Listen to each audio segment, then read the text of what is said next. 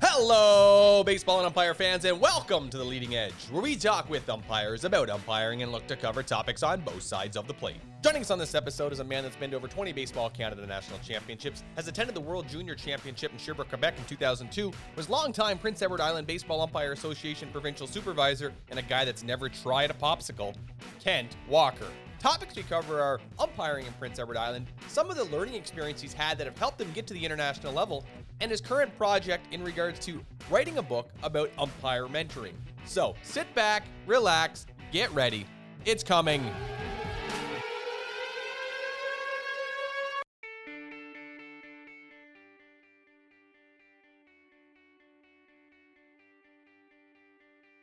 Fun baseball fact. Major League Baseball comprises of 30 teams in 27 different cities that play 2,430 games in a 780 series season that spans the length of 6 months. In order to ensure that every game is officiated during a regular non-pandemic season, it is estimated that each umpire will travel 35,000 miles throughout the length of a season. Now, I know some of you out there are licking your chops going, ooh, the mileage bill, but guess what? It's all covered by their travel agent, and there's a whole process to do it. But if you're really interested in learning about the science and how scheduling umpires occur, check out the link in our show description from the journal Interfaces called Scheduling Major League Baseball Umpires and the Traveling Umpire Problem. Now that we've got the travel concerns out of the way, welcome back to The Leading Edge, where we talk with umpires about umpiring and look to cover topics on both sides of the plate. Now, before we get too deep into this episode's guest, let's take a stroll down memory lane and head back to the last episode where we brought on British Columbia Baseball Umpire Association Provincial Supervisor Steve Boutang. Now, if you haven't heard that show, here's what you missed. T12 is a tournament that I wish every umpire in Canada could get an opportunity to go and participate in. The Blue Jays are such a first-class organization. The best part of the tournament actually was the quality of play, and the Team USA that year had a handful of guys who ended up playing in the big leagues. And one of them, of course, was Steven Strasburg, and he had this slider like something I'd never seen before.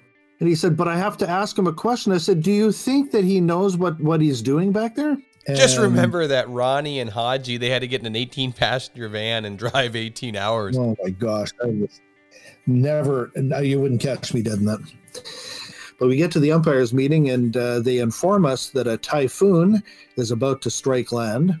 Really? I'm going to go stand behind there with no jock on? And there's no chance I'm wearing his. And, I have to have a certain level of decency here.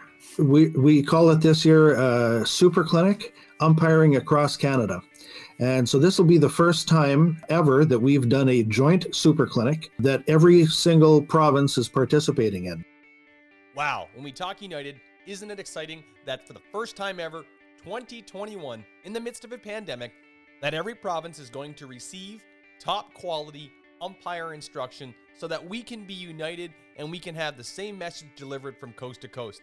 Who says that the pandemic hasn't brought people together? Because I tell you, it is exciting. So if you're looking for that super clinic information, check in with your local or provincial umpire association how you can be part of this monumental event. Or check out superclinic.ca for more information. Now, before we get to this episode and this interview with Kent Walker, just want to plug the Facebook Leading Edge Umpire Stories, where you can find us, you can click, share, like it, do all that fun stuff. Please get the word out and share some fantastic stories from some great umpires from around this country. Also, if you're looking for the various platforms where you can find this podcast, you know that you can listen to it wherever you're listening to it right now, or you can share it through Apple iTunes Podcast, Spotify, TuneIn, Amazon Alexa, and most recently, YouTube.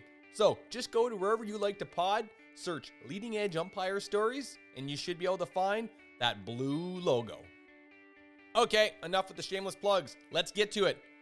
So without further ado, we're excited to bring on our first guest from Prince Edward Island, longtime Prince Edward Island Baseball Umpire Association provincial supervisor, and a guy that dated Anna Green Gables in grade 10, Kent Walker. Kent, welcome to The Leading Edge.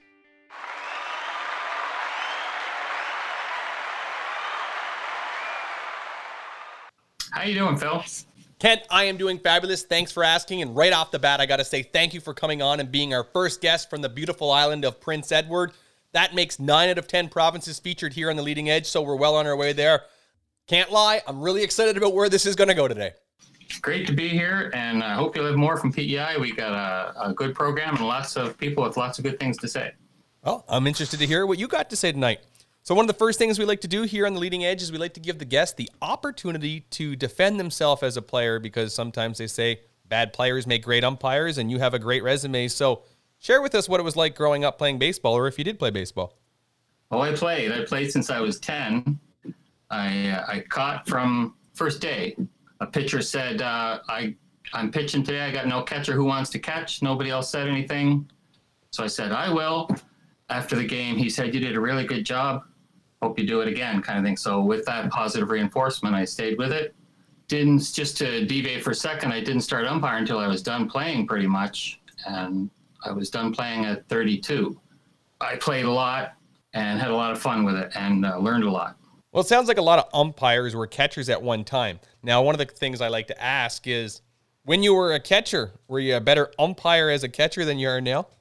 No, I was very mild-mannered, which is good because I got to say a lot of the umpires I had were questionable. There was a couple times we had one umpire all the time for our home games who liked to call balls in the dirt strikes, but he was consistent. And even as a catcher, when you want that pitch, of course, for your pitcher, but after a while I was shaking my head saying this isn't fun anymore when he's calling those. So it got frustrating, but I never got ejected for arguing with an umpire. It just wasn't worth it to me. That was his opinion, whether it was a ball or strike. My job was to catch it and throw it back. That sounds like a cricket umpire, bouncing and coming up through the zone. Almost. He could, if they hit the dirt before it went in my glove, it could still be called a strike for sure. I tell you, that's the definition of the bottom of the hollow of the knee, as they say, wouldn't it? Yeah, really. We're not talking a 12-6 curveball here either. Straight heater. Straight heater. So during your playing days, any memorable provincial or national championships that you partook in? PEI is a small province. We had maybe 4 or 5 teams in midget and junior, and the Charlottetown team was, as I remember it anyway, we were provincial champs almost every year that I played in those 5-6 years of midget and junior, 18U and 21U. The problem back then was the provincial champion, it never went to the national championships. It was a maritime champion. Okay. So we never got to go to a national championship because we always lost out in the maritime playoffs. Right. The only time I got to a national championship was with the Canada Games in '77 in Newfoundland. So that year, did PEI send a team? Yes, PEI sent a team. So Canada Games was a little bit exclusive, where every province sent a team every time, essentially. Yeah. And our claim to fame that year was we beat Saskatchewan, which, as I remember it, they won the silver medal that year. And we finished about 1-3, 1-4, but that was the team we beat, the silver medalists. Okay, you're jogging my memory here. I definitely wasn't around at that time, but we had a previous guest on the last season, goes by the name of David Bucky Buckingham. He shared with us some stories about playing in the Canada Games in Newfoundland. Any chance that you guys competed against each other, or at least were there at the same time? We would have been there at the same time then, yeah. I don't think we played Newfoundland. Bucky said he was a good ball player. Can you defend him at all, or? No, I never saw him play, but whatever Bucky said is the God's truth. You can be guaranteed of that. Well, since that episode, there's been a lot of people that have reached out and have said some wonderful things about Bucky, so I'll take your word for it. So, Kent, you say that you played till about 32 and then decided to hang it up. How did you make the transition into umpiring? Yeah, I knew that I wasn't done with baseball. It was done with me. I was a contact hitter. I wasn't a power hitter. I was an average hitter with good contact. And when I felt I couldn't make contact consistently again, it was time to wrap it up. I had coached before.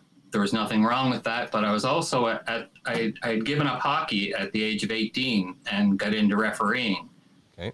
Had really good experiences with that. So when I was done playing baseball, it was either coaching or umpiring. And I guess because of the refereeing, I chose the umpiring.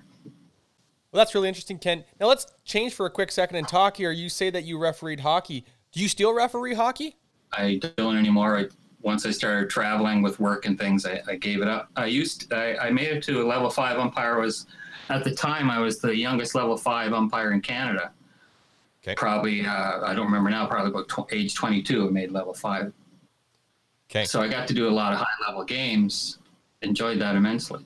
Okay, the reason why I want to talk hockey is I want to ask you from over the years, do you think that refereeing and being a multi-sport official has provided you any benefit to umpiring? Oh, absolutely. The pressure, the challenge, the confidence you need for it, and the impartiality. You learn just to be impartial in almost everything you do, because you spend so much time either refereeing or umpiring that you learn to be impartial, which is really important. Oh, yeah, and I think sometimes we learn some stuff in one sport and then we get to apply it in another sport, so we get to continuously work on some of the numerous skills that we acquire from the sports and from different people and hearing different philosophies of officiating. I also think that it doesn't provide a lot of downtime so that you can continuously work on it instead of learning it one year and then coming back the next. Yeah, they're completely different sports, and you need two different skill sets for it, but there are some things you can take from it. The thing I enjoy most about umpiring is the challenge to be able to do a perfect game. It never happens, but you always strive for it. So you can transfer that to any sport. Well, you say it's never happened. You haven't watched me umpire in a long time then. I've seen you. You're pretty perfect. Well, I appreciate the narcissistic forced comment, but I'm far from perfect. But I have to ask, why did you get into officiating? I had to stay in baseball. Okay. I just didn't feel, for some reason back then, that's 30 years ago. So the coaching didn't appeal to me, and I enjoyed the refereeing hockey, so I thought I'd give the umpiring a shot. And you've been in it ever since. So let's talk baseball and PEI. What are some of the leagues and opportunities that umpires get to work over there? This is a famous post-show edit. I'm sure by now you've heard a lot of maritime slang. Over there, the island. Just so we put the definitions and make it clear out there. When you hear over there, that means the island. And when you hear the island, that means Prince Edward Island. No, it does not mean Vancouver Island for all you West Coast listeners. The island is Prince Edward Island. Glad we got that out of the way. Now back to the show.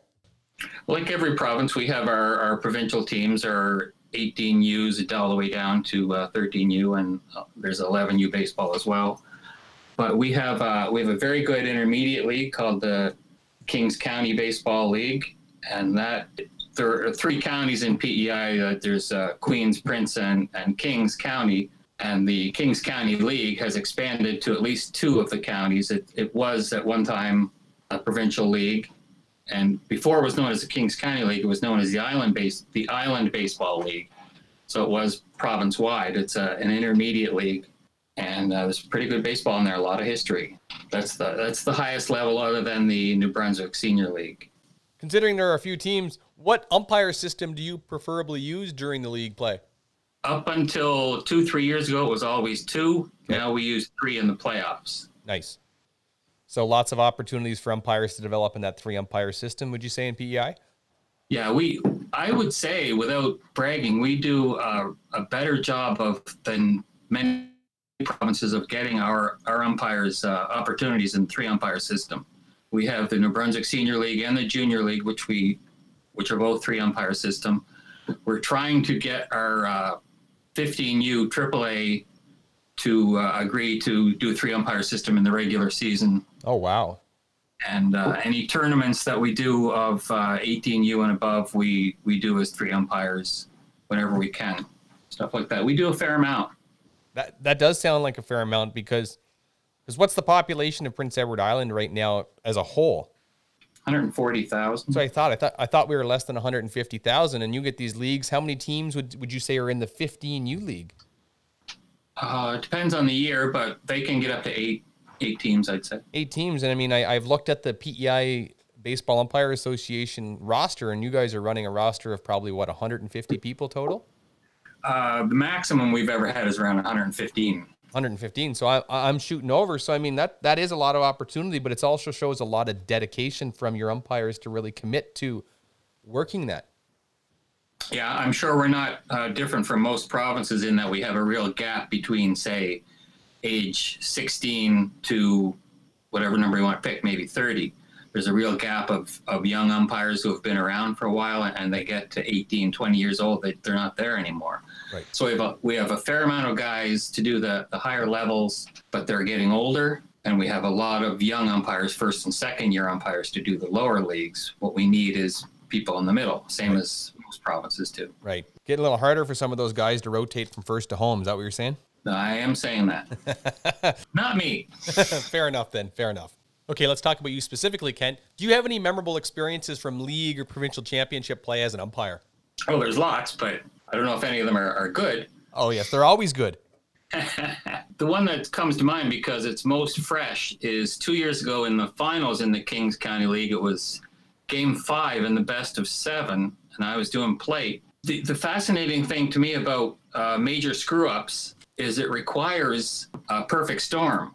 It's not just one mistake that leads to a fatal error by an umpire. It takes 3 or 4 different things. So what happened on this play, it's a 2-1 game for the home team, and they've got less than 2 out with a runner on second. The batter, it's a 3-umpire system. The batter hits a fly ball to left field. It's a can of corn. As it takes him toward the line, that's the plate umpire's responsibility. That's me. So I go out down the line to make sure there's a catch, and the runner on second is halfway between second and third. It's a can of corn, and the fielder drops it.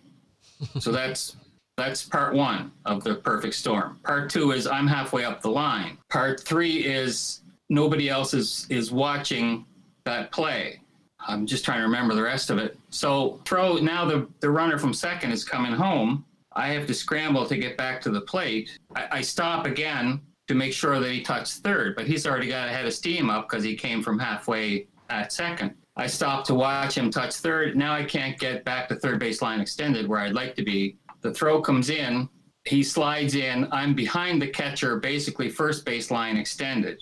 So the catcher makes the tag toward first base with the ball, with his body between me and the ball. The ball is there in plenty of time. The guy slides in, I call him out. Everybody's happy except the home team, the runner who slid in, that's part 3 of the perfect storm. I was first base line extended. Now part 4 comes, I realize that something's wrong because you can just tell when you screw up by the player's reaction. So we have a conference with the other 2 umpires.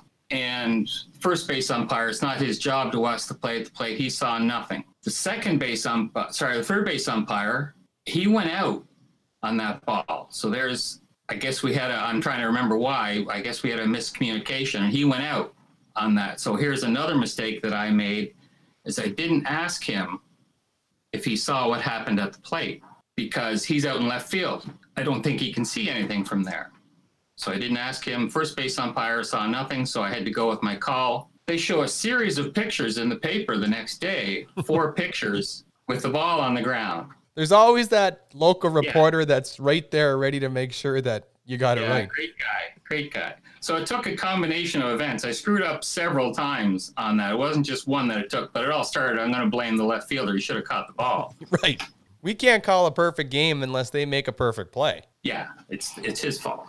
Right. But the lesson there is, at least if you're consulting with both partners, then ask both partners, because it turns out the third base umpire, even though he was out in left field, did see that the ball was on the ground. He should have offered his opinion, even though I didn't ask it. But he didn't, and I didn't ask him, and I would have gladly taken it even if he was from out in left field, that he saw the ball on the ground, because it was the right call. And I asked the catcher later. I had a good relationship with the catcher. He came out the next inning, and I come up to ask him, did you catch that ball? And before I got there, he said, don't even ask. That's information on a need-to-know basis. That's the most recent one. There's lots of stories from that league because it was a rough league years ago. Now it's turned into more of a baseball league, but it used to be, if there wasn't an ejection and a fight, then it wasn't a real game. Years ago, it was rough. Oh, you've just opened the door and made it sound so juicy. You got to share with us then, what are some of the fun that you've had in that league over the years?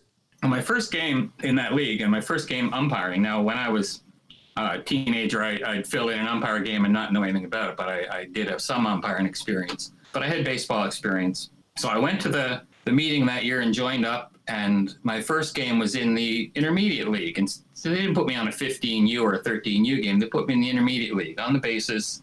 Center field, the outfield is contained by a rope. Buddy at bat hits a ball to deep center. I can't go out because I'm in the infield. There's runners on. And the center fielder dives for it, catches it, and falls over the rope. Okay. This is my very first game in this league. So I know, because I've been around, and it actually happened to me once as a player, that if he catches it and his momentum then takes him over the rope, it keeps the catch. It's an out. Right. So that's what I called. But all they saw was the ball's over the fence. It's Right. a home run.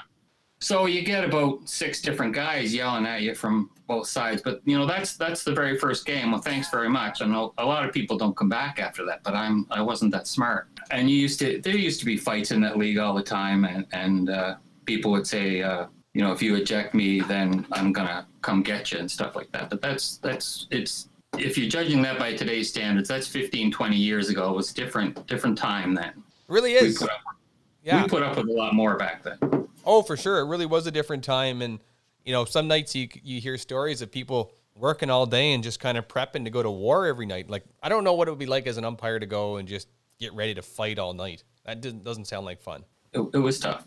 Oh, yeah. And you hear all these stories of things being personal off the field. Small town, not easy to umpire in. And after you've called the last strike, you're like, I've given you everything I got. I didn't intentionally try to screw you. Yeah, if I saw a person in the grocery store the next day that yelled at me the day before, I don't care anymore. It's gone. No, and that stuff's hard to deal with when you live in a small town and, small province. It really is. It gets to a person. That's a big play for your first game, and there's multiple rules and situations that have to be awarded. In that situation, how would you apply that today, knowing what you know now? It's an out if he catches it in fair territory and his momentum takes him over the fence and he maintains possession of the ball. It's an out. And always was, always will be. And then we award bases as needed. Oh yeah, but that's another day because we don't like to talk about the rules here. That was the last thing on my mind at the time, where I'm going to award bases on that, because I had 6 guys telling me what they knew. Oh, I can definitely see that on a Tuesday night being difficult to get through that rule interpretation. But that's what's important about going to a national championship, too, is that if you're handed those situations, you got to nail them. Now, you bring up crew consultations, and I think I want to take a minute here and talk about it. And one of my pet peeves or beef with people who gather for crew consultations is when I'm asked what I saw, that my partner starts arguing with me after they need help. Don't come in and ask me what I saw, then question me when potentially it's going to overrule your decision. It's plain and simple. You ask me, I'm telling you, let's go. That I can see that. Yeah, I don't think I've ever had that. No, I've had that over the years. Yeah. I did have a crew consultation one time where I went in to talk to the plate umpire. I was third base umpire, and I wanted to check with him to make sure that he saw a tag. There was a rundown kind of thing. There's 2 men on the base, and I wanted to make sure that they tagged them in the right order that I thought I saw. Right. And he started to tell me the whole rule about who's out when there's 2 men on base and stuff. I don't need that stuff right now. No. I'm at a level where I understand those things. Yeah. If I wanted to know the rule, I would have asked you that. And that 100% is what I think they call the definition of big leaguing. Yeah, for sure. Okay, Kent, let's move on to some of your national championship experiences. If memory serves me correctly, you've been part of, 20 Baseball Canada national championships over the years? The problem nowadays is you can't just go online and look those all up, because they started in 95. Right. They're not all anywhere I can find them. So I had to go by memory, and I wrote them all down today. I had most of them written down already because I knew I'd forget. There's 15 nationals and 5 supervisions. When I say 15 nationals, that includes an international and a Canada Games. Fair enough. I definitely include the Canada Games as part of a national championship. No question. So where was your first national championship? My first national of all places was in Summerside, PEI. Yeah. 1995 was it was called the Cavendish Farms Pee-wee National Championship. It would be a 13U now. Now, we had a previous guest on, and I think it was Dave Cass, and we kind of got into it quickly. Did Summerside host that championship for 10 or 12 years in a row? At least, yeah. It was great for us because we could always send our young up-and-coming level 4s there. Right. At a cheap cost to us. One of the nice things, too, you could say, right across the country, and they've kind of split that 13U up now, but it was almost like every umpire had to come through Prince Edward Island at one time to get to the next level, per se. Yeah, a lot of people start out at the Pee-wees, and they loved coming to PEI because they take their golf clubs and spend an extra week here or whatever, and Yep. everybody looked forward to it. Yes, if there's one thing that's really enjoyable going to a national championship is really getting the opportunity to explore some of the local scenery and culture. But PEI, I think, is a different thing on its own. You have to spend a few days and a week because there's so much to do on such a small island, but the pleasure is all there. At that time of year, it's a beautiful place. Sure. Okay, so you rock Summerside in 95. Do you Right. have any memories from that championship? Yeah, my most distinct memory from that is before the tournament started, we were at they had a Canadian Forces base, Summerside there, an Air Force base, and it was disbanded. So we were using that as our facility, which meant very small barracks for us and two to a room. So the experienced umpires who were there, who had been to nationals before, said, we're not putting up with this. We're going to the supervisor and we're telling him to get us a hotel, or we're not umpiring. Okay. And this is my first championship. I've never experienced anything like this. I don't know if that's normal or what. I don't know what the normal accommodations are. Yep. I just know I have to go along with these guys. So they go up to Stan Porter, who is the supervisor. Stan's from PEI. I'm trying to get Stan into the Hall of Fame right now. I consider him the PEI Hall of Fame. I consider him the father of umpiring on PEI. He's a great guy, a great umpire. Nice. Taught me a lot. He was our supervisor, and he had a way with dealing with people. And they went up to him. We went up to him as a group and said, "We want a hotel. We're not putting up with this facility." And he says, "You guys let me know when you've got your mind made up for sure on that, because I need to make some phone calls so I can get more umpires here by tomorrow." Oh, wow. That was it. Ah. That's all he said. He didn't argue with us. He just said, "That's great." He said, "Great. I understand your problem. Just make sure on that, because I got to make some phone calls to get some umpires here by tomorrow." I could not imagine as an umpire going to my supervisor and saying the accommodations are not good enough. They were pretty bad. You take a normal bedroom of a house and put two cots in there, and there's no bathroom. You had to go down the hall, and the players who were 13, age 12 and 13, shared the facilities as well. So we'd have to share the showers and the bathrooms with them. So it wasn't great. That wasn't why we were there. No, and it wasn't great, but in all honesty, these communities try their hardest to put these events on. They're not intentionally trying to put out a bad show. Like, they really want to make sure that they're making their community stand out and making sure that people want to come back and visit and want to tell people, "Hey, go visit this community. I had a really good time there." Yeah, I had no idea if this was normal, if they demand things from the supervisor every tournament or what. This is my first one. Any recommendation to rookie umpires out there going to your first championship? That's probably not the way to handle it. No, do what you're told. Yeah. And keep your head down. You're there to umpire and appreciate it, and there's a feedback form at the end. Save it for then. Yeah, exactly.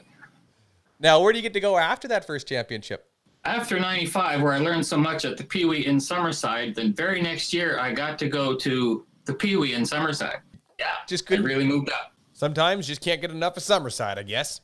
Well, I learned so much at the first one because you're just in awe, and we never had any three umpire experience then, so I had a lot to learn. So the first year was great. I didn't hurt anybody, didn't hurt myself. So I got to go back and be more of a veteran the second year, and I ended up doing bronze plate, which wasn't bad. So Nice. pretty pleased with that tournament. So do you eventually move out of the 13U ranks? Yeah, I went in 98, be 2 years later, I went to the selects in Stonewall, Manitoba. Okay, that's a big jump. It was, and I'm not sure if I was ready for it at the time. But again, there's always stories from that. I got a letter from Baseball Canada saying, welcome to the select championships. Baseball Canada will take care of the flights, etc. So I go, great, and I sat and I waited, and I got no flight information. And you're expecting me to be on the internet here, but this is 98. Right. There's no real internet, and if it is, it's dial up. So I'm waiting, and 2 days before the tournament, I phone up Baseball Canada, and they say, "No, you're supposed to book your own tickets." But it said in the letter, I don't care what it said in the letter, you book your own tickets. So I phoned Air Canada and couldn't get a ticket. So I'm thinking, great, my first trip away, and I'm not going to be there because I couldn't get a trip for 2 days. It would have been Friday afternoon before I got there. I phoned Baseball Canada back, and they got me a plane ticket, and I was there on time. I don't know how they did it because I couldn't get it through through Air Canada. Wow. Yeah, Andre Lachance, of course, was the guy. The guy is a magician. I've heard that before from other people. He can just pull stuff off, but there was no Spud Airlines willing to fly out directly, or what? You'd think so, wouldn't you? Yeah. But no. There's a bridge to the mainland, but there's no flights to Manitoba. Is that what you're saying? Yeah, that's right. So when we reflect back on our learning opportunity for this, is that all these national championships, there's so much that goes into making sure that they're executed and everything is well done, because a lot of people have mentioned in the past is that sometimes going to that first championship is nerve-wracking. You don't know what you're going to experience, and good thing it wasn't your first. Okay, considering all the rush to get there, how did the championship go in the end? Pretty much. Without much notice, I was there, and I had a great crew chief, Brian Keith. Okay. Do you know Brian? No, I don't. It's a name I've never heard, so this will be interesting. I learned a lot from Brian. He has a picture sitting right on his mantle, right in the bookshelf. The man with two first names. Yes. Great crew chief, great guy. Learned a lot from him. The supervisor at that tournament, he was critical. Okay. He was hard on people, and wasn't what I was used to. And we thought it was just our crew until we finally got to compare notes on Saturday with the other crews. You don't get to hang around much, or we didn't, until maybe Friday night, maybe Saturday. And we found out that this supervisor was hard on everybody. We thought it was just us that we were really bad. But it just turns out that was the supervisor's way. What I did learn is he came in after our first game. Brian Keith did the plate, and he yelled at Brian about something he didn't like. I don't remember anything else that he said after that. Right. So if he said good things about me, bad things, I have no idea, because once you come in with a big negative yelling in somebody's face, you don't remember anything else after that. Now let's talk about how the program used to be, though, because I've never experienced it, but I've been told at one time the evaluation platform was you started perfect and then you lost points from there. Yeah, and that's right. And the mentality was you had to just show up and be able to do it. It wasn't so much as, one, a learning opportunity, or two, meet a competency or a standard and be able to work within that standard and then kind of excel from there. They had high expectations. Right off the get-go. They didn't expect they'd have to teach you better ways. They would just sit back and mark you on what you did, right, or didn't. And that's a better way to put it. It was about marking what you were doing, not about learning and making sure you don't do it again. Yeah, there's no thought about this guy's going to be around for a few years. Let's teach him a few things. Right, and I think this is what's changed within the Baseball Canada program, and it's for the benefit. Now, let's go back and look at when you work in your local community, you work in your local clique, you get feedback from the same people over and over and over again. But the benefit of going to the national championship is you get to hear feedback from different people and learn things as we go. But don't get me wrong. You are expected to show up. You are expected to know the rules. The idea is that you should be expanding on your knowledge, not learning for the first time when you're there. I was really fortunate in most of my national tournaments in that I was the provincial supervisor most of my years.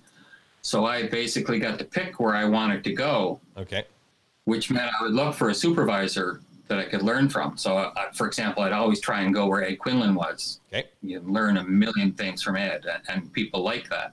Right. So I learned a lot, and I was always the type to ask a lot of questions and write everything down as well. So if I found a good supervisor, I'd try and go there, never mind what tournament it was, and learn as much as I could so I could take it back. Right. To PEI to teach everybody else. What a fantastic way to look at it, because when you go to national championships, you're going to umpire, but you're also being sent there to expand that knowledge with the idea that you're going to bring it back to your home province and home community to expand umpiring there and work to pass it off so that other people can get the same opportunities you have.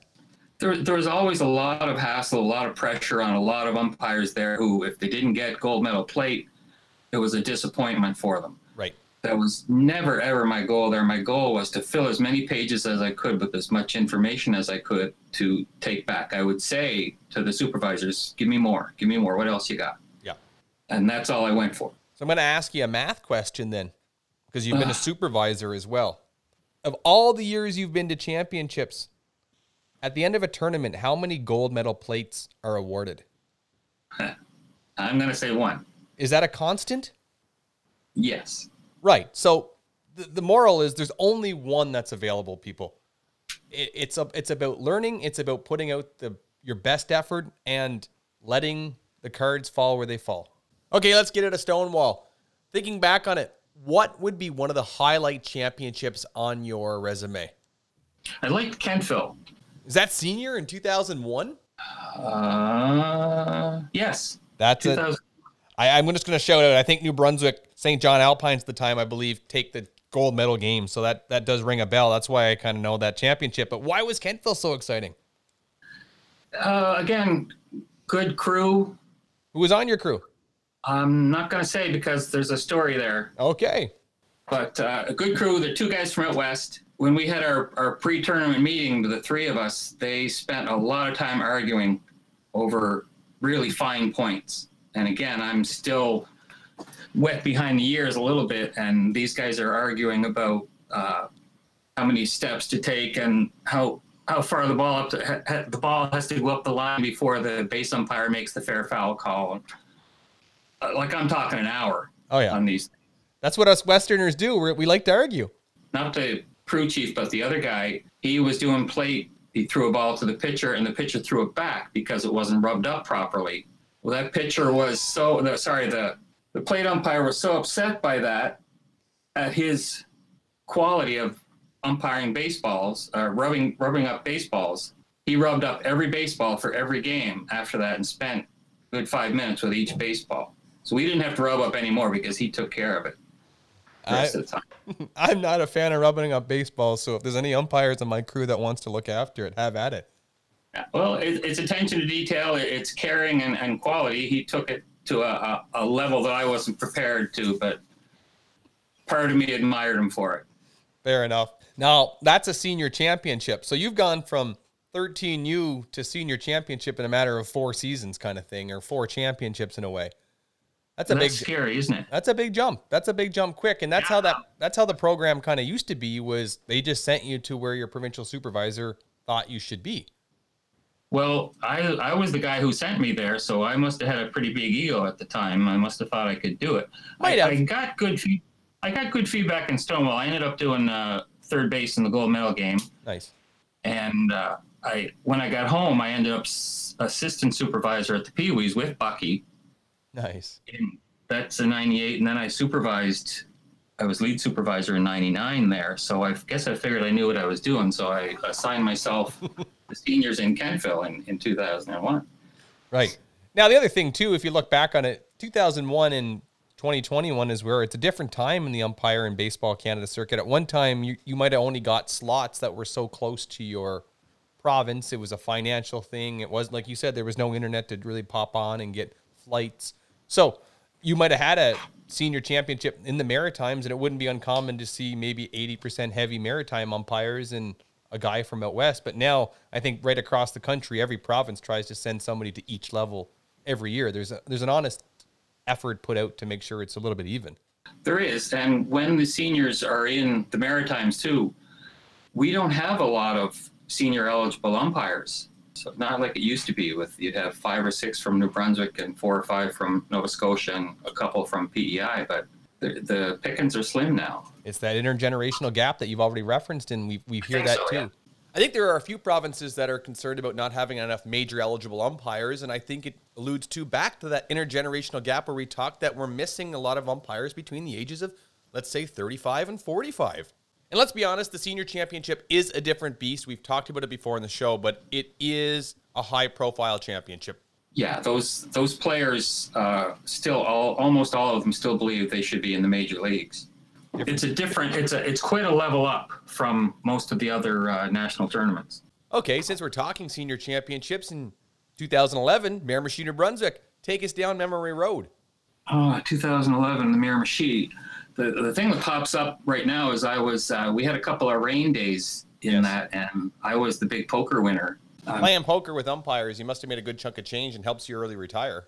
No, I think those are gone by now for sure. Okay, if you were the big winner, who was the big loser? Jody Frowley, and it was his poker set. And Jody went all in real early in one game, and he was done. Lisa Turbid gave me a run for my money. She won one of the rounds, and So if somebody's looking to make a quick buck, you're trying to say invite Jody Fraley and you can make a few dollars pretty easy. Absolutely, yeah.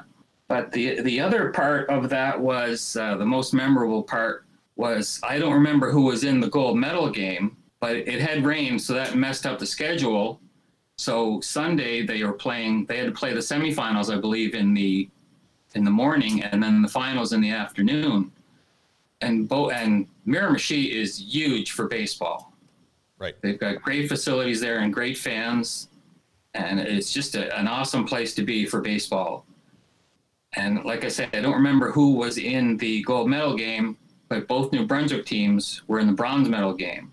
So that was, for everybody there, was the gold medal game. The place was packed. It was nuts. Right. And we've referenced that weekend here a couple times because I think that it was at Ontario versus British Columbia in the gold medal game, and they ended up playing that at 5 o'clock, and they played New Brunswick at the time was Fredericton, played the hometown Chatham Ironman in the game at 8 o'clock, so they made the bronze medal game the feature game. Yeah, not too often you see that.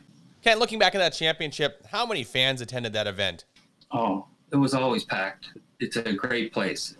It is. Great place for ball. Ron Suchuk alludes to it. I think Ron worked the bronze medal game at first or second, and I think he referenced that Lisa Turbot had the bronze medal plate. And we've had David Cass on the show, and David, I think, alludes to Dave Lavarado getting the gold medal plate. Game management skills were awesome that game. It was something to behold. And there's a good lesson from that tournament, too, as I remember it now. My first game, and Suchuk was my crew chief. Okay. I was doing first base in the first game, and to say I was horrible would be being kind to the word horrible. I was lost that first game, and Cass was my supervisor. Thank goodness. He's very kind, and he told me that I was horrible. He didn't tell me I was horrible. He said, "Why were you terrible?" And I knew it, and I felt like going home, and I seriously considered going home. I felt I didn't belong. I shouldn't be there. I'm hurting the rest of the crews. I didn't know what I was doing, and I seriously considered going home. I had such a bad game. Didn't make any bad calls. It's just freezing and forgetting rotations and stuff like that. But I didn't hurt the teams, I don't think. It just hurt my own crew. But the moral of the story is I had a good talk with myself and decided what I need to do is not quit, but work harder. And I improved every game after that and got complimented for it because I didn't give up. I'm not trying to brag here. I'm trying to show people, don't give up. Don't be hard on yourself, but learn from it. Work hard, and you can come through the other side okay. Right, because we can kick a call. But when we're letting our crewmates down, that's the hardest part of umpires. We're really hard on ourselves, and there's nothing more demoralizing than really making your crew step up for you. Yeah, it was pretty depressing.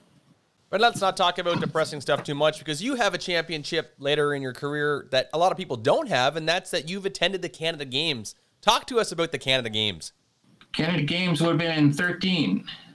Okay. In Sherbrooke. So obviously you've rebounded from your championship in 2011. What's it like to work at Canada Games? Well, the difference between the Canada Games, one of the differences between the Canada Games and a national tournament is the Canada Games is all week. Right. National tournament's 4 days. So you're there for the entire week, and you only do, as I remember, maybe one game a day. On occasion, I think we did two, but most national tournaments you're doing a couple a day. But our games were spread out. We weren't overtaxed, and we got to go see other sports when we weren't working. So it was really awesome. Quite an experience. What other sports did you take in? Volleyball, quite a bit of volleyball. Couldn't go to I watched some of the swimming, the relay swimming. Couldn't go to the sailing because some of the other guys had been, some of the sailing officials were in the same room, same lodging as we were, and some of the baseball umpires gave them a pretty hard time, so I couldn't go watch them. Who were some of your crewmates at that championship? Keith McConkey was there. Okay. Bucky was there. The first or the second time? That was his second. We've heard about that in a previous episode. Did you hear that he didn't finish either one of them? Well, that's the rumor. That's the truth. So he got hit on the head with his first one. He wore a normal plate mask, and he got hit on the top of the head and got a concussion and couldn't finish. So for his next term, he got special permission to go to a second national Canada Games. You're only supposed to go to one. So he wore a bucket the hockey mask Yep. for the second one. Figured he's safe from concussions now. The ball went in the dirt, came up and caught him under the chin and gave him another concussion. He was done again. It's funny now, but the poor guy. And Rob Allen came on the show previously and shared with us a story where Bucky goes down, and then a little while later that night, all of a sudden he's standing outside the umpire room or the umpire meeting with an adult beverage in his hand, smiling. Everyone thought Bucky was gone, a goner. Yeah, that's right. It's quite the family that the umpiring community has here in Canada. Everyone works really hard, and you get to see some of these fine people over the years and have to share these stories a little while later. Like you said, it wasn't funny at the time, but I think the more we hear about it, we can at least giggle at it. Well, the thing that sets Bucky apart is I've been to a lot of national tournaments, either the supervisor or an umpire, and there are a lot of really good umpires and a lot of really great characters. I mean that in the best way possible. And Bucky is pretty much head and shoulders above the rest of them as a character, for sure. Yeah, he was a lot of fun. Probably Dave Cass would run second, but Bucky's got to be the tops by far. With Dave Cass, is that before or after his signature pool dive? I love the dive in the pool. Were you there for that? Yeah, I was. Okay, it's only fair. You need to share your perspective on that story. He was saying he wanted to dive in the pool, and it was November, and the pool was not open, but it was still filled, thank goodness, because he was going in. We're standing around the pool, again, having an adult beverage, and all of a sudden comes this train with momentum and jumps right in with a big cannonball, huge cannonball splash. Then as he crawls out, here comes the night manager saying, "You're not allowed to do that." And as we all realize, there's no sense in running. Cass is soaking wet. So he couldn't deny it that he did anything, or that if we ran away, where's he going to go in November when he's soaking wet? So we took the heat from the night manager, and the best part to me of all, Cass's room key was at the bottom of the pool. So he had to go soaking wet to the front desk and ask for another key, and they'd say, "Where's your key?" And he would say, "It's at the bottom of the pool." Yeah. You didn't have to escort him down there, did you, being from the Maritimes, look after those guys? I think I didn't know him for the rest of the night. He's also one of the best supervisors I've ever had, Dave Cass, and definitely the most prepared. That is one thing we got to give a compliment to Dave Cass, is Dave comes prepared. You know ahead of time what the expectations are. Your email starts getting flooded in May. It's not a bad thing. It's real. As a novice umpire, when I went to one of my first championships and having Dave as a supervisor, it was very much appreciated. Yeah, and I've supervised with Dave too, and he's not a taskmaster. He's prepared to do things himself, or he wouldn't ask you to do them because he's done them.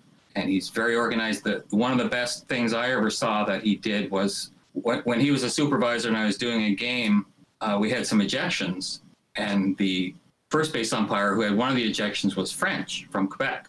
And he was trying to write out the report because it wasn't online then. And Dave went to him and said, "We can get you that in French, so you can fill it out in French if you want, if you're not comfortable in English." I never would have thought of that.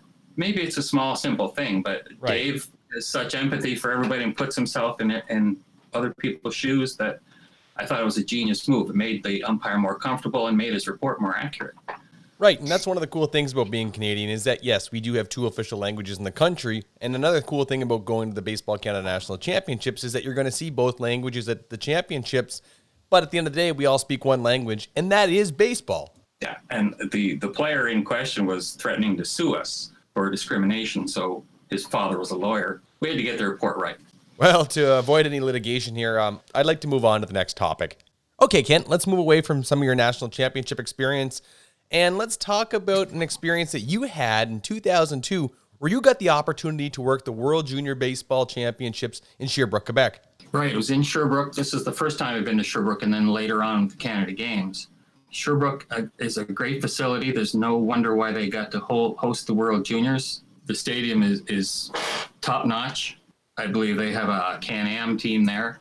I think the Can-Am League amalgamated with the American Association of some sort, but now it's known going forward as the Frontier League. And it was just a completely different experience than anything else I'll ever experience because the umpires were from all over the world. We used 4-umpire system at the World Championships because it's harder to communicate with everybody speaking different languages, and everybody has different systems. Right. They all vary slightly. So to counter that, they use 4-umpire system, less chance of mistakes.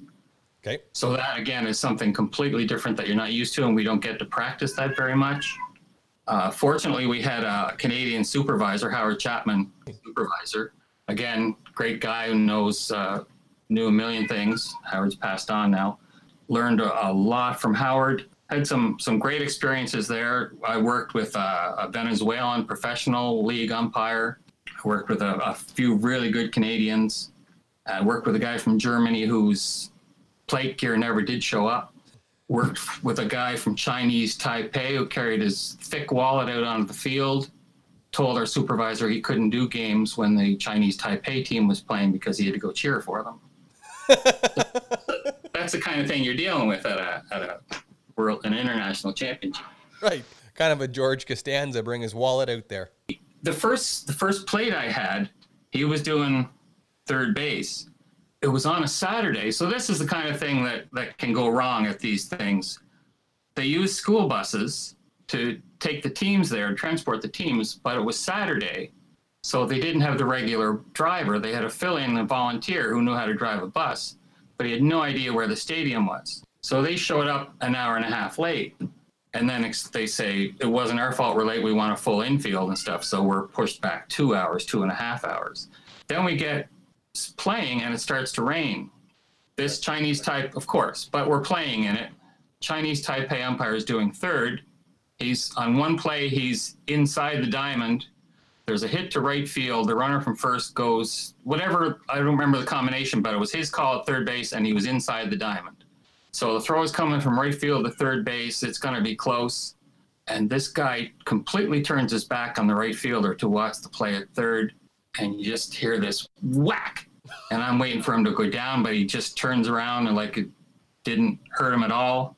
About an inning later, the skies opened up. We had to delay the game. So we're all in the clubhouse and I'm asking him, you must be sore. How are you feeling?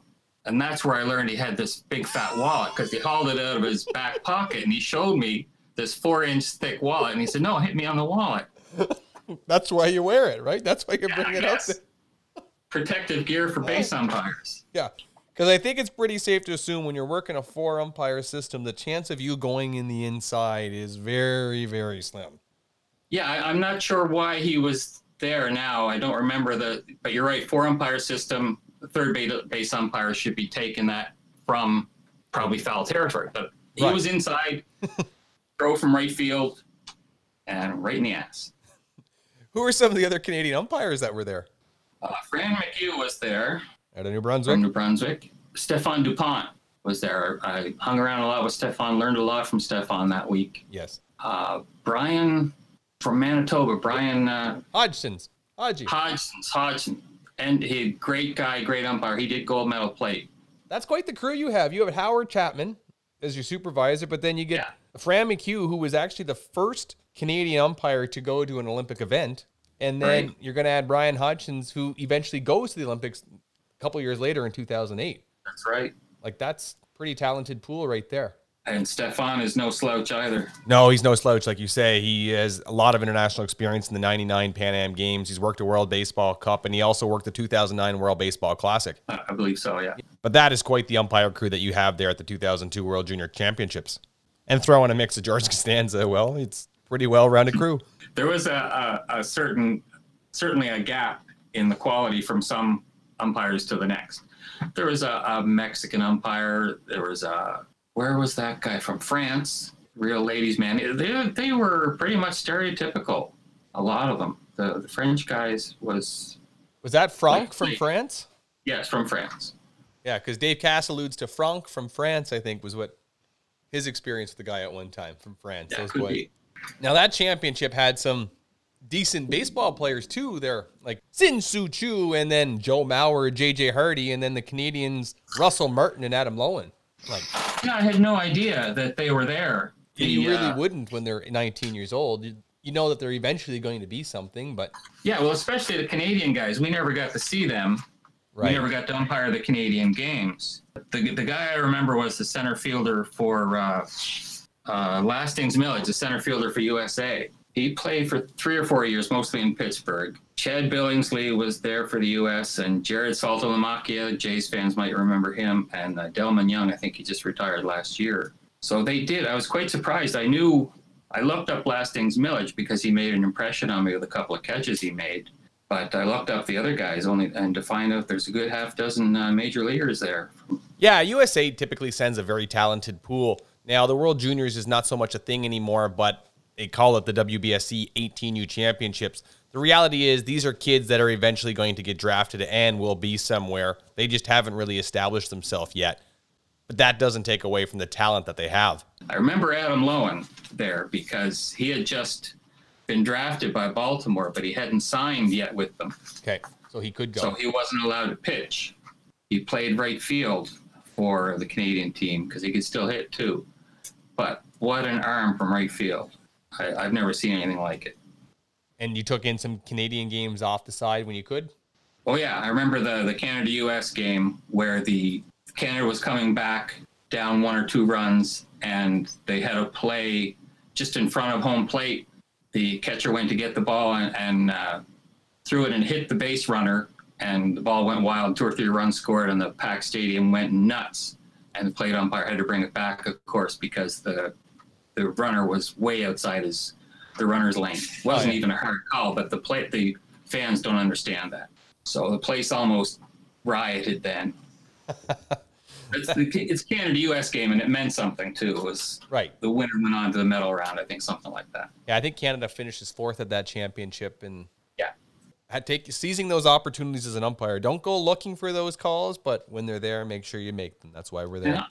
Being an umpire, I watched the umpire in the play, and he sold it the whole time. Nobody's paying any attention to him, but he was selling it the whole time. So there's nothing else he could have done on that. He did a great job. Okay, Kent, let's move on, but kind of circle back to the PEI Umpire Association. What have been some of your roles within the association over the years? Pretty much my only role as supervisor. Okay. That's changed over the years. I was supervisor, not consecutive years, but for 20 years. And when I first took over, there was a president who ran the association, and the supervisor ran the quality of the umpires, the training of the umpires. That later morphed into the supervisor took control as well of the entire association. There were things like that's all I've done, be provincial supervisor, and that involved a lot of different hats, like writing the Constitution, writing a procedures manual, things like that. Okay, Ken, I have to ask. In some provinces, umpires are part of the Provincial Sporting Organization, or the PSO, and in others, umpires are completely on their own. How does it work when you're in Prince Edward Island? Officially, we're on our own, but we have a very good working relationship with Baseball PEI. Okay. That also had to be repaired when I took over. It was in a bad way. We don't have any big disagreements. We work to get along, and we work to understand each other and do what's best for baseball. Over the next couple of years, where do you see the program going? The next 20 years, I expect, will be umpiring with robots. Fair. Yeah, because I'm sure Summerside went from the 13U championship to robots. I can see that happening. I don't know what will happen in 20 years. I do know, and we've been working very diligently on a mentor program that, with the help of Baseball PEI, I might mention, and when I say with the help, I mean mostly with the help financially from Baseball PEI, which is a huge help. Our mentor program, it's always been a problem with any umpire association to retain its members. And the main thing you need to do, I think, to become a good umpire is to stick it out, stick around year after year. So the main thing we're trying to do with our mentor program, with the younger part of it, there's 2 parts of it. And the younger part is just to keep the guys there. We'll let them know that we're there for them and try and go to as many games as we can, give them feedback, positive feedback to keep them coming back. I don't think enough attention is paid to the younger umpires because the problem is no matter what you do, statistics show you're going to lose half those first and second year umpires anyway. Right. So you're putting in a lot of time to people who aren't going to be around in the program. Yeah, so we'll find out in the next few years if the mentor program does anything to combat that. Since we're talking about mentors and mentorship, I hear you're working on a side project and writing a book. What's the title of said book? The book is called Umpire Mentors. So big surprise there, but it's the subtitle is The Best Umpiring Advice from the Best Umpires in the World. When you say I'm writing a book, it's not really written by me. Okay. I've got 100 umpires giving me answers to questions I've asked them, and very many of those, probably 60%, are top in their class. They're world-class umpires. A couple major leaguers, a lot of minor leaguers who may have had some time doing spring training or call-up umpires, a lot of college umpires. I've got 3 U.S. College Hall of Fame umpires. So there's a lot of, it's not from me, it's from these best umpires in the world who give me, and I asked everybody the same 9 questions plus an extra inning question. And you'd think you might get the same answer to a lot of them, but you don't, which is the great part of it. You get a lot of different feedback from expert, experienced, genius umpires. So when you ask these questions and get these answers, what are you doing? Summarizing some of the answers? Are you collaborating and putting it together? Or everybody has their own, whatever it takes, 2-3 pages to answer the questions. Because it's a book, I'm not limited by space unless I want to stop spending money on the publishing part of it, because the more you print, the more it costs, of course. The more pages you print, the more it costs. But I'm letting everybody expand on their answers as much as they want, as much detail as they want, because when you're doing a book, you have to remember who the audience is.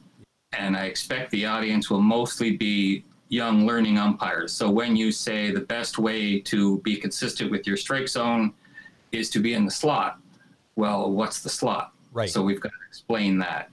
And we got to explain what timing is. Not every time that it's mentioned, but if I put in a section on definitions. right, a section on definitions and what to expect. How did you start asking people these questions? Did you have contacts, or what was the method you used?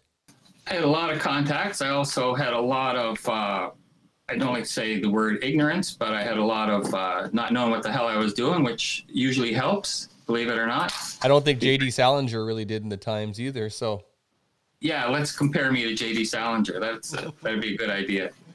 So J.D. Salinger and I were sitting there trying to come up with an idea.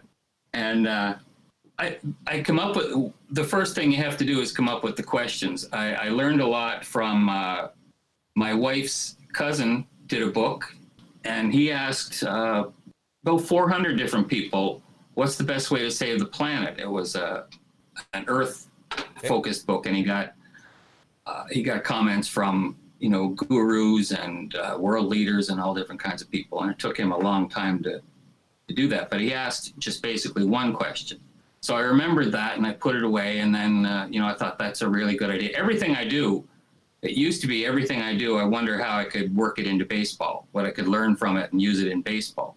Once I started umpiring, the same thing transferred there. If I see something, a quote from somebody that's got nothing to do with baseball, I think that applies to umpiring. We're athletes too. That applies to us. So when I saw the book, I thought, well, that's a great idea for umpiring. I wonder if I can do something with that. So I put it on the back burner and saw a shiny object, and it's gone. A couple of years later, I came across a book called Tribe of Mentors from Timothy Ferriss. Ferriss is one of the world's most popular podcasts, and he's written a few books, the 4-Day Work Week, yes. I think, and a couple others like that. And he asked world business people about 12 questions. If you could put advice on a billboard, what would it say? What's the best thing you ever bought for under $100 and things like that? But he asked everybody the same questions. And finally it hit me that I have a publishing and writing background. I used to write I used to write and edit and publish Umpire magazine years ago. And so when I think of how can I turn this into umpiring, it usually turns into some form of writing form. But I realized that nothing I would write would be interesting to people, because who am I? I've got no experience. I never even went to a pro camp. It hit me that I could ask world quality umpires all these questions and let them answer them instead of me answering them. So it's really coming from experts. Then the key was, what questions do you ask them? And Phil, I got to ask you, if you could talk to a dozen world-class umpires and you wanted to learn how to be a better umpire, what would you ask them? Well, that's difficult, Ken, because I'm usually the one asking the questions here.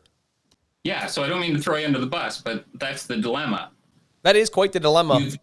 But if I want to get better at umpiring, I want to know how much Jim Wolf can curl. There you go. I think that's really important and helps people get to the next level. And that's going to help you in your umpiring career. How? I'm a believer that optics are 99% of the game. But in all fairness, Kent, you are right. That's a very hard question. I couldn't just narrow it down based on one question. There's so many things that go into umpiring to be the best umpire in the world, and I can't think right off the palm of my hand. Yeah, so the point is, I don't want to put you on the spot. You can think about that if you want. The point is, I've only got one shot with these guys. If I'm going to ask them questions and they're going to answer them, I can't go back to them and say, never mind that one. What about this question? So I've got to get the questions right. So I spent a lot of time asking other people I knew. I've been around for a few years. I know some people. And we talked about some of the questions. We come up with maybe 15 or so. And I realized I wanted it to be 9 questions. Any more than that, it's just too many. And plus, we can tie it into the innings of baseball. First inning question is this. Second inning is this. So we pared it down to 9, but I wasn't satisfied. That left out one question that I needed. So how do we work in the 10th question? We make it an extra inning question. There we go. We've got 10 questions. Then you got to word them correctly, and you got to put them in the right order. Yes. Because if I start out with, hey, Mr. Umpire, I'm Kent Walker, and I'm writing a book. Maybe you can give me your feedback. What's your definition of game management? The guy's going away because it's too hard if I ask him that right off the start. If I ask him that in the 6th or 7th question, he might stick around and answer it because he's had some easier ones. So we start off with, what's the most fun thing about umpiring? Everybody's going to want to answer that. Easy question gets you in.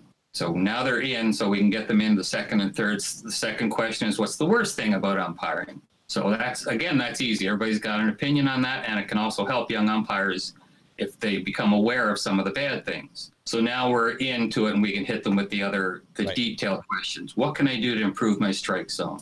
How do I fix it when I'm having a terrible game? Stuff like that. We come up with the 10 questions, and then I just went out.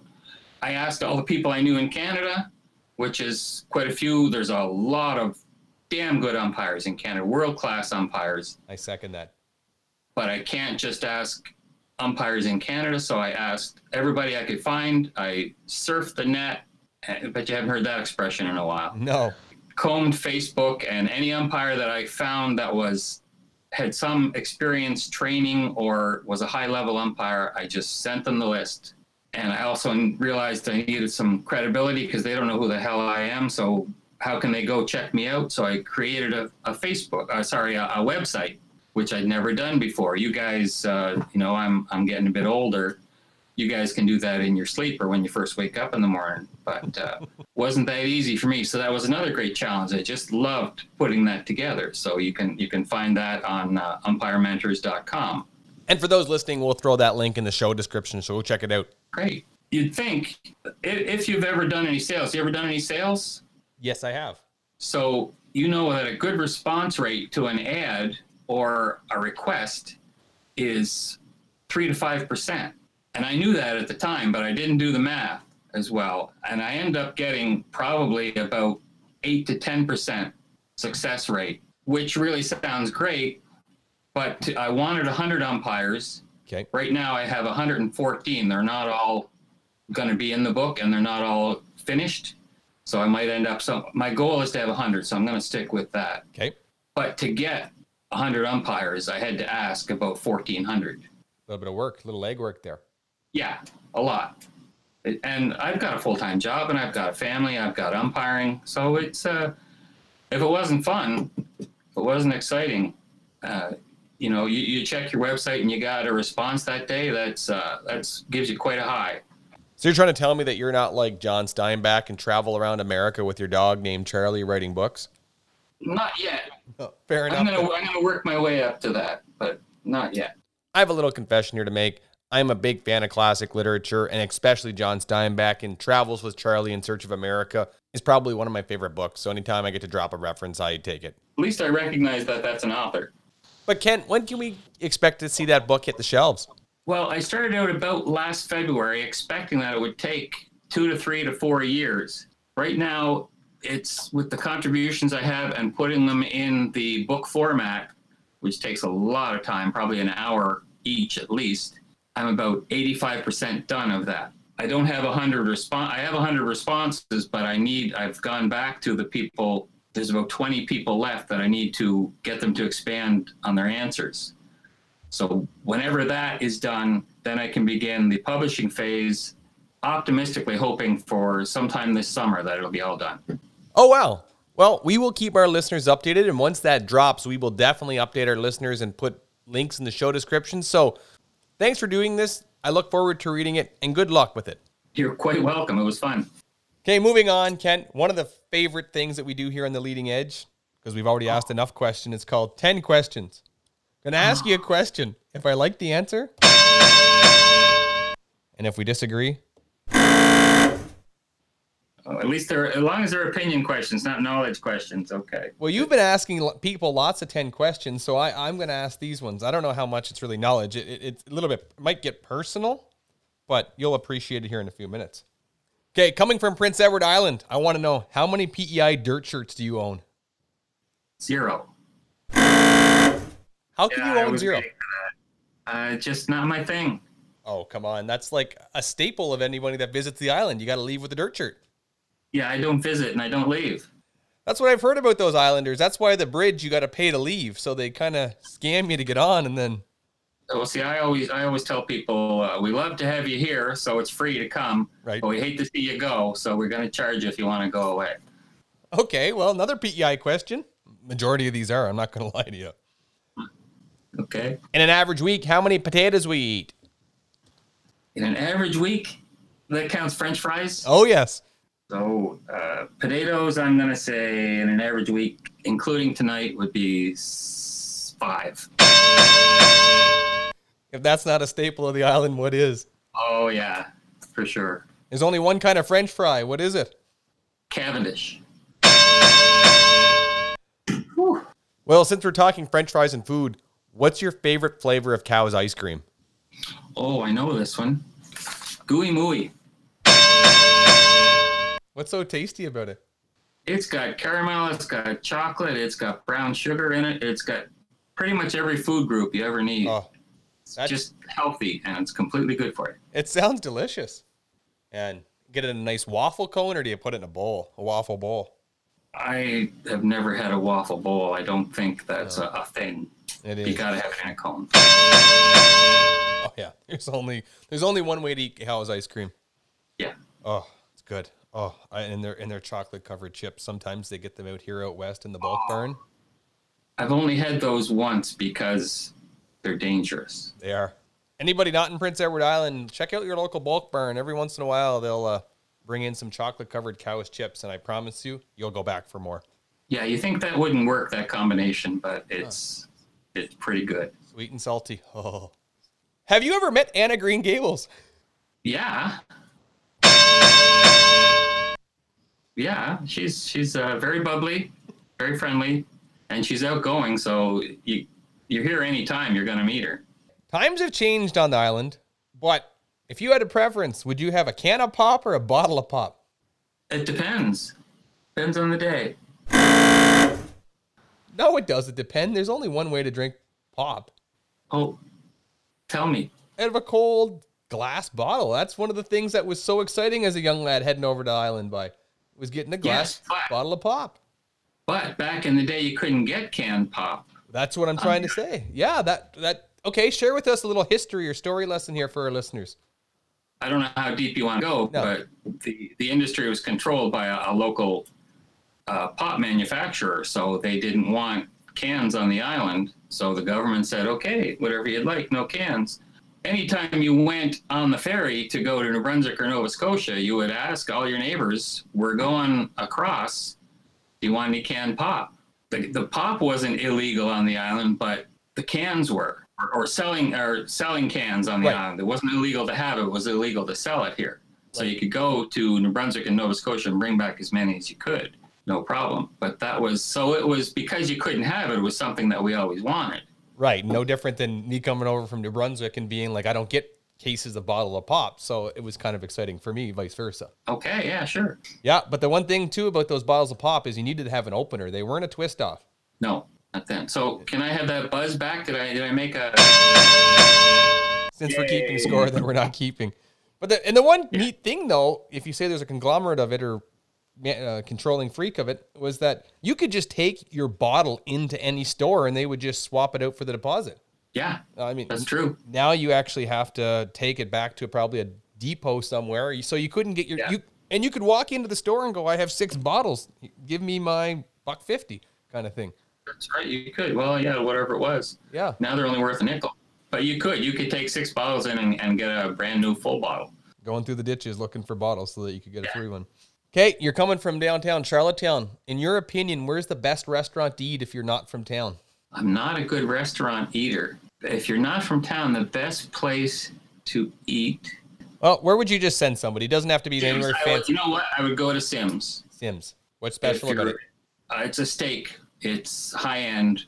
If you're looking to spend a little money, that's the spot. Really? We're going to go to Prince Edward Island, surrounded by water, and you're sending them to a steakhouse. I don't eat shellfish. I don't eat fish. Oh, that was the next question. It was going to be like mussels or lobster. Yeah, neither. Wow. No, never acquired the taste for it. Okay, I have a confession to make, and this seems to be a night of confessions, so let's just get on with it. I don't have a big taste for it either, and I get hazed for it all the time out west, but in reality, I was raised where the idea where my father said when he was a child, if you ate seafood, you were considered poor. The quote-unquote poor people would go to school with lobster sandwiches because the seafood would wash up and they would pick it off the beach. That's what the poor people ate, yeah. Yeah, so just like a lobster scavenging the bottom of the ocean, the quote-unquote poor people would scavenge the beach looking for seafood, and it was easy to get. It was easy. If you had the opportunity to go to a concert in PEI, are you checking out Lenny Gallant or Eddie Quinn? Lenny Gallant. Lenny Gallant, he's definitely an island icon, comes from North Rustico. Check out the show description. I'm going to put a link to his website. You know what, people? Take a listen to some good maritime toe-tapping music. You'll be surprised how much you really do enjoy it. Well, Lenny's been around a long time, so you build up a comfort with Lenny. Considering your longevity in the game, what do you prefer, wood bat or aluminum? Oh, my God. Why would anybody use an aluminum bat? Seems like the thing to do in college baseball and NCAA. And they really shouldn't. If it wasn't for the sponsorship, somebody's going to get killed. The pitchers are throwing harder. The batters are getting stronger and faster. It's not going to end up good. I don't understand why NCAA really does not go to a wooden bat. All these kids playing wooden bat summer leagues. And there's a lot of people trying to say that they put a lot of technology in the bats, that the bats come off at the same speed.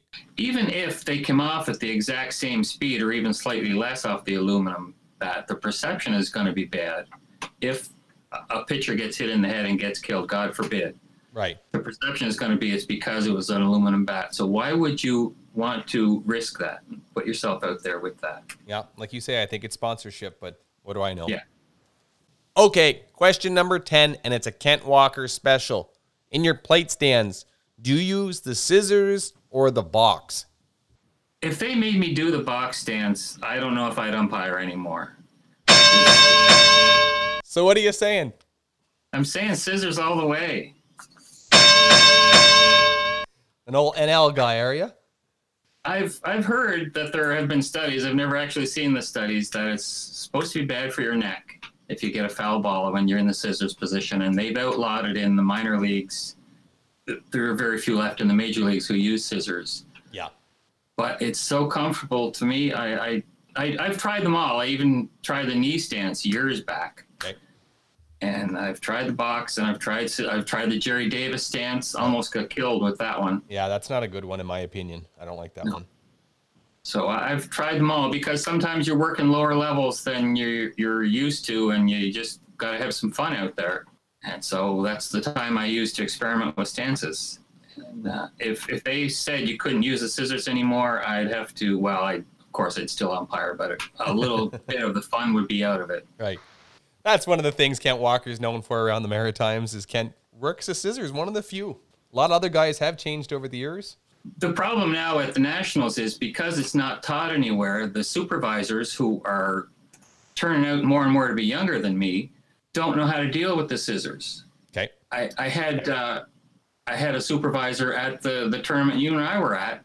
He watched me do a plate and he said, your head's too low. And then he said, you didn't miss a pitch, but your head's too low. How can my head be too low if I didn't miss a pitch? He admitted that I didn't miss a pitch. Right. As far as he was concerned, not as far as I was concerned, but as far as he was concerned, I was 100%. But he downgraded me because he didn't know how to deal with the scissors. Right. Maybe my head was too low, and he can certainly put me down for that. But because it shouldn't be. But that's not the scissors' fault. That's my fault. Well, the scissors is a slowly dying art form, I guess. Jeff Bryan still does scissors. Jeff's only in his 30s. Okay. Here, and he's an up-and-coming young national umpire. He'll be going to Canada Games next. It'll be around for a while yet.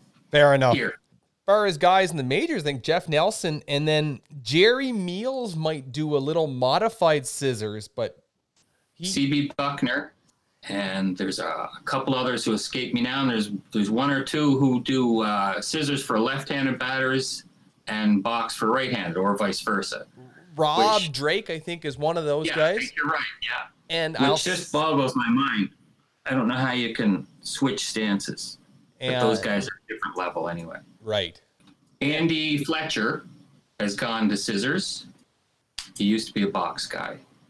Yeah, when you're one of the few scissors guys, you notice these guys in the major leagues that you see on TV all the time, and you try and identify with them. Right. My favorite umpire of all time was Ed Rapolano, who was a scissors guy. So I kind of copied him. Who would you say your favorite umpire is right now? Jeff Nelson. Fair enough. Again, scissors guy, but he's a leader. He's a crew chief. Yeah. Very consistent and relaxed, and works hard. Moving on from 10 questions, Kent, one of the other segments of the show we like to do is called Local Legends.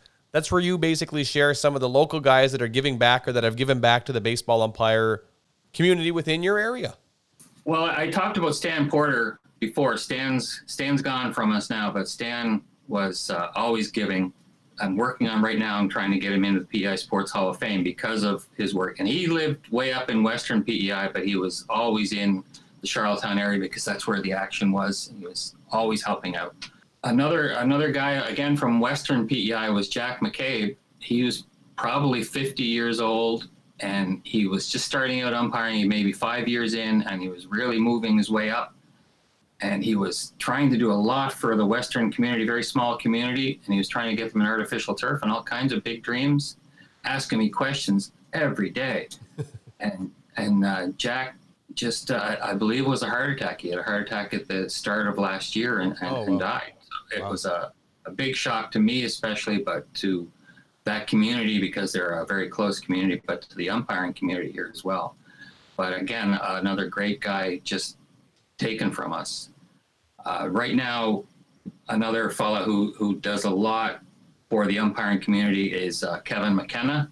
Again, he works near the Summerside area, and he actually won a national award last year for the Administrator of the Year, I believe, because he also does work for the baseball community there as well as the umpire community. But he's our treasurer for our association, which requires a mountain of work, and Kevin does it flawlessly. He's the guy right now. He does a massive amount of work for us. It takes a community, and it takes individuals within that community to make organizations flourish. So it's always a shout out and a thank you to all these people that give back to our local organizations. Yeah, it really takes a village, and we have some great talent there, but as not just as umpires, but as people, as volunteers and hard workers. And that's common all through baseball PEI. It's great to hear. Well, Kent, that essentially wraps up this episode of The Leading Edge. We'd like to thank you for giving us your time and answering some of the questions we have. One of the last things we like to do here is give the guest the opportunity to leave with some wise words of wisdom. So as a guy with a lot of national championships experience, international experience, and a guy writing a book, what would Kent Walker's wise words of wisdom be for an up-and-coming umpire? You know, it's a good question. It's one of the questions I ask in the book is, what advice would you give to a beginning umpire? So I've learned a lot myself from the answers from the world-class umpires. and they're all different answers, which I love. They're all a lot of great answers, and there's a lot I would answer. I had 5 or 6 things on that list, but above all is have fun. You're gonna screw up, and that's the hard part, but everybody screws up at umpiring almost every game, some big, some small, but when you're just first at it, you're gonna screw up, and that's where you learn. It's not gonna be fun, but if you can survive that part and remember that it's just a game and you should be having fun out there. When you're not in trouble, have fun with it and stick with it. You're gonna improve, and you can get. It's just a matter of hard work. There's nobody who can. If you can throw 95 miles an hour as a pitcher, you're gonna go somewhere. But umpiring basically just takes hard work. That's the main thing it takes. And if you can have fun with that and work hard, you're gonna go to the top. Well, that concludes this episode of The Leading Edge, where we talk with umpires about umpiring and look to cover topics on both sides of the plate. Join us on the next episode where we bring on the pride of Melville, Saskatchewan, a man that's been umpiring in multiple provinces for well over 40 years, and a guy that goes by the name of Uncle Gus on the Goat, Trevor Stoyko. Now, before you go, we would like to leave you with this. There's a common rule myth that people believe the pitcher must come to the set position before a pickoff throw. Our question is, what happens if they're pitching from the full windup? Take care, everybody, and stay safe.